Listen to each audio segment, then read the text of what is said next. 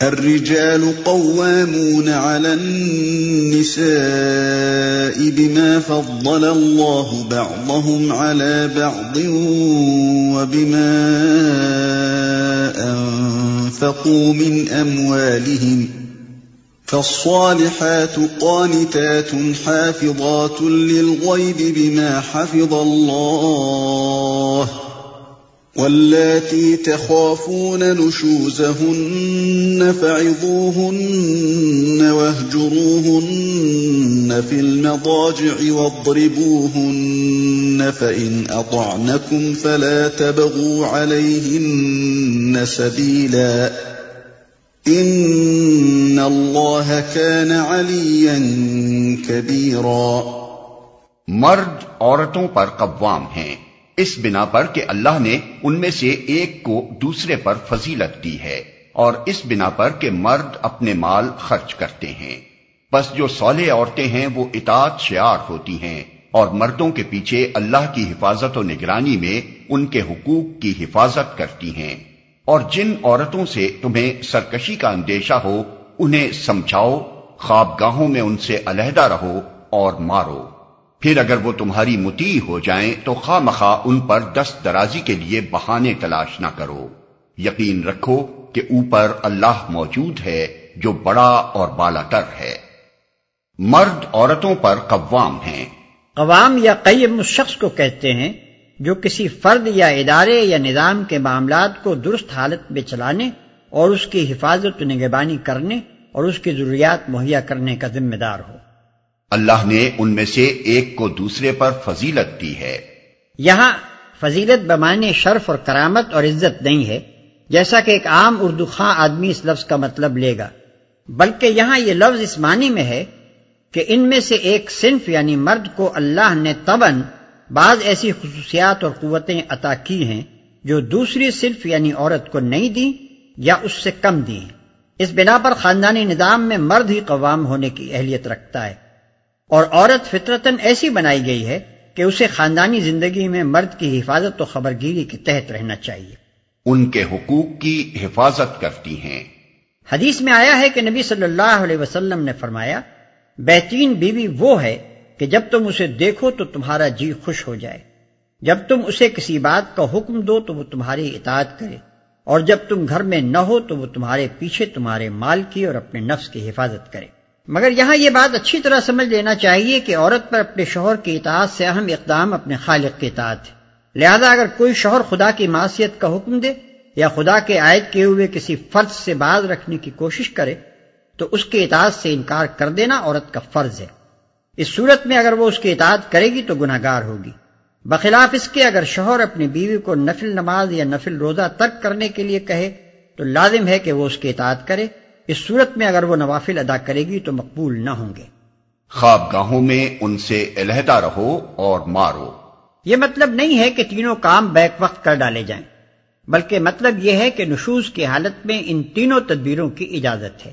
اب رہا ان پر عمل درآمد، تو بہرحال اس میں قصور اور سزا کے درمیان تناسب ہونا چاہیے، اور جہاں ہلکی تدبیر سے اصلاح ہو سکتی ہو وہاں سخت تدبیر سے کام نہ لینا چاہیے۔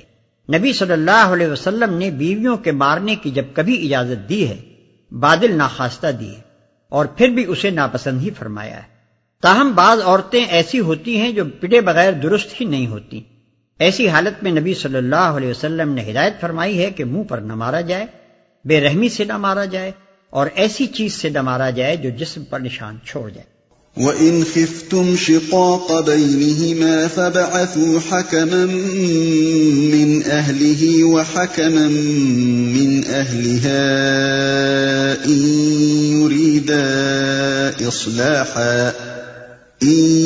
يُرِيدَا إِصْلَاحًا يُوَفِّقِ اللَّهُ بَيْنَهُمَا إِنَّ اللَّهَ كَانَ عَلِيمًا خَبِيرًا۔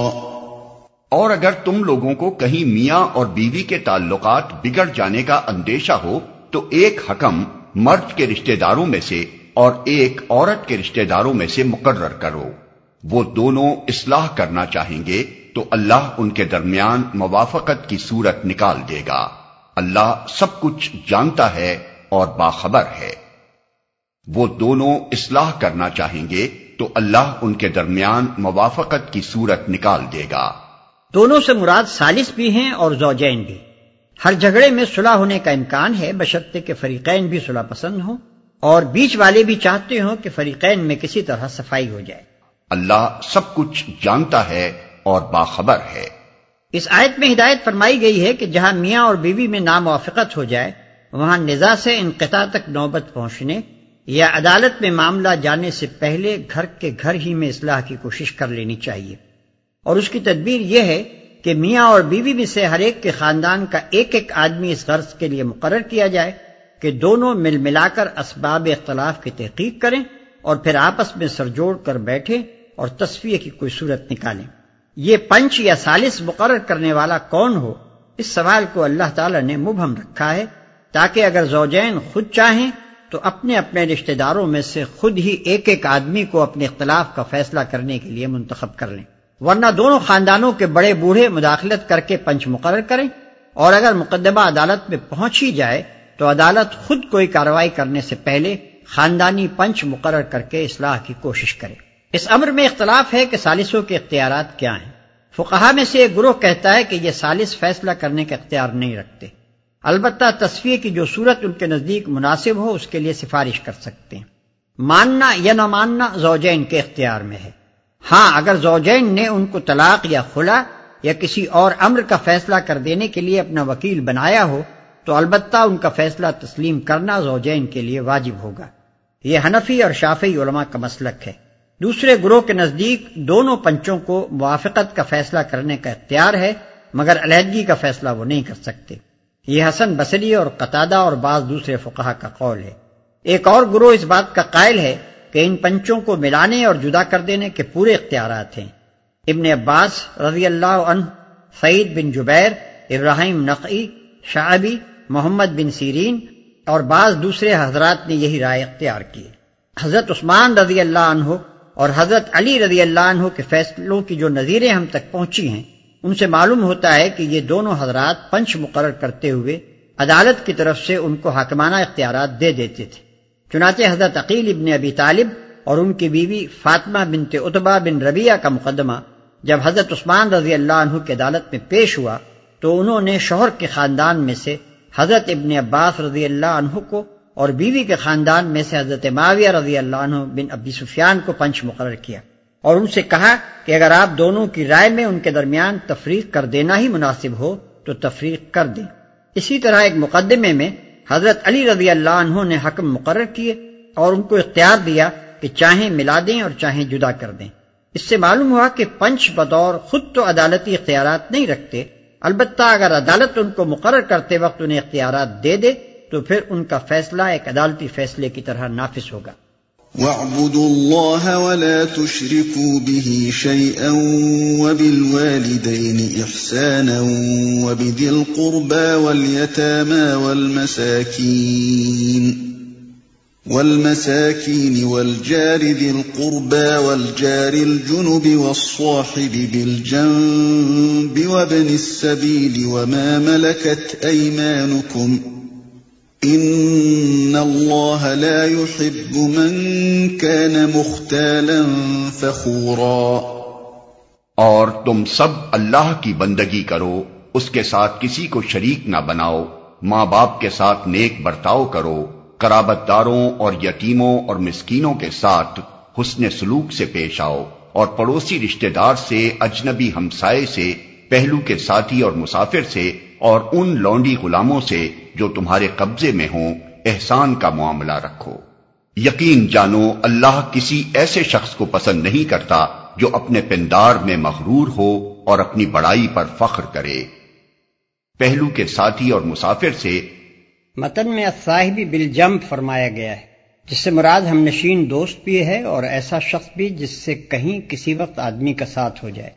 مثلا آپ بازار میں جا رہے ہوں اور کوئی شخص آپ کے ساتھ راستہ چل رہا ہو، یا کسی دکان پر آپ سودا خرید رہے ہوں اور کوئی دوسرا خریدار بھی آپ کے پاس بیٹھا ہو، یا سفر کے دوران میں کوئی شخص آپ کا ہم سفر ہو۔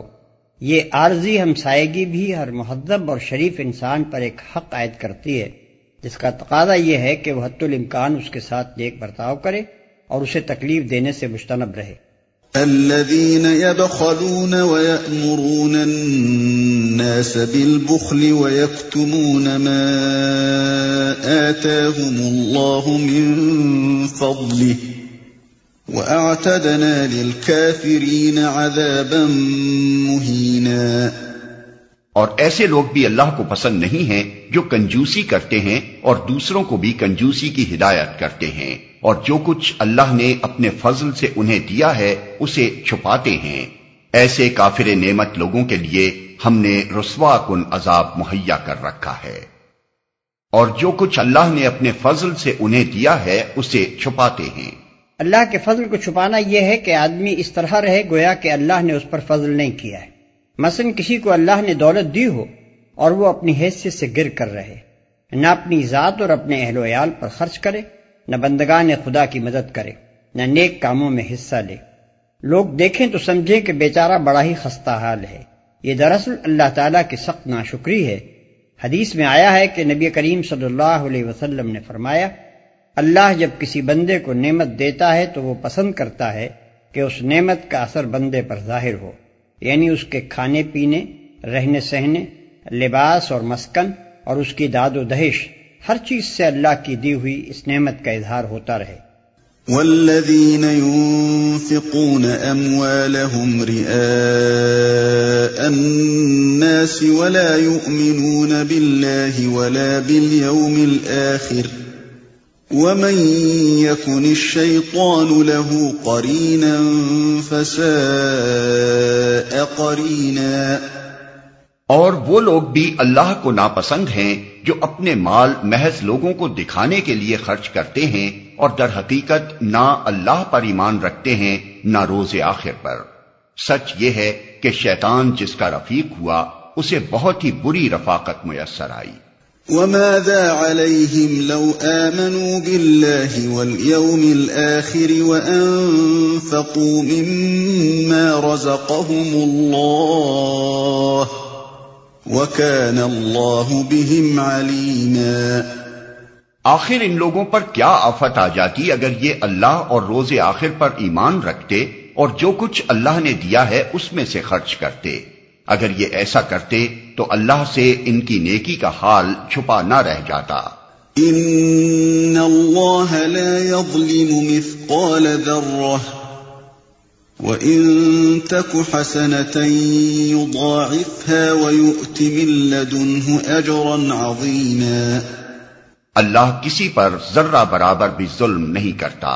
اگر کوئی ایک نیکی کرے تو اللہ اسے دو چند کرتا ہے اور پھر اپنی طرف سے بڑا اجر عطا فرماتا ہے۔ فَكَيْفَ إِذَا جِئْنَا مِن كُلِّ أُمَّةٍ بِشَهِيدٍ وَجِئْنَا بِكَ عَلَى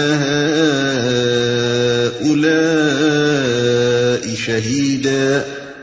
پھر سوچو کہ اس وقت یہ کیا کریں گے جب ہم ہر امت میں سے ایک گواہ لائیں گے اور ان لوگوں پر تمہیں یعنی محمد صلی اللہ علیہ وسلم کو گواہ کی حیثیت سے کھڑا کریں گے۔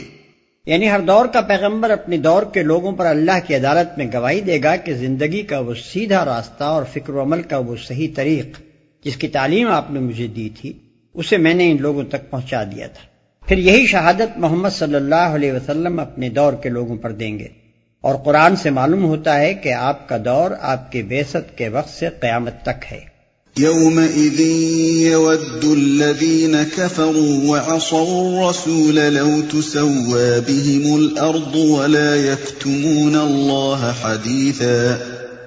اس وقت وہ سب لوگ جنہوں نے رسول کی بات نہ مانی اور اس کی نافرمانی کرتے رہے تمنا کریں گے کہ کاش زمین پھٹ جائے اور وہ اس میں سما جائیں۔ وہاں یہ اپنی کوئی بات اللہ سے نہ چھپا سکیں گے۔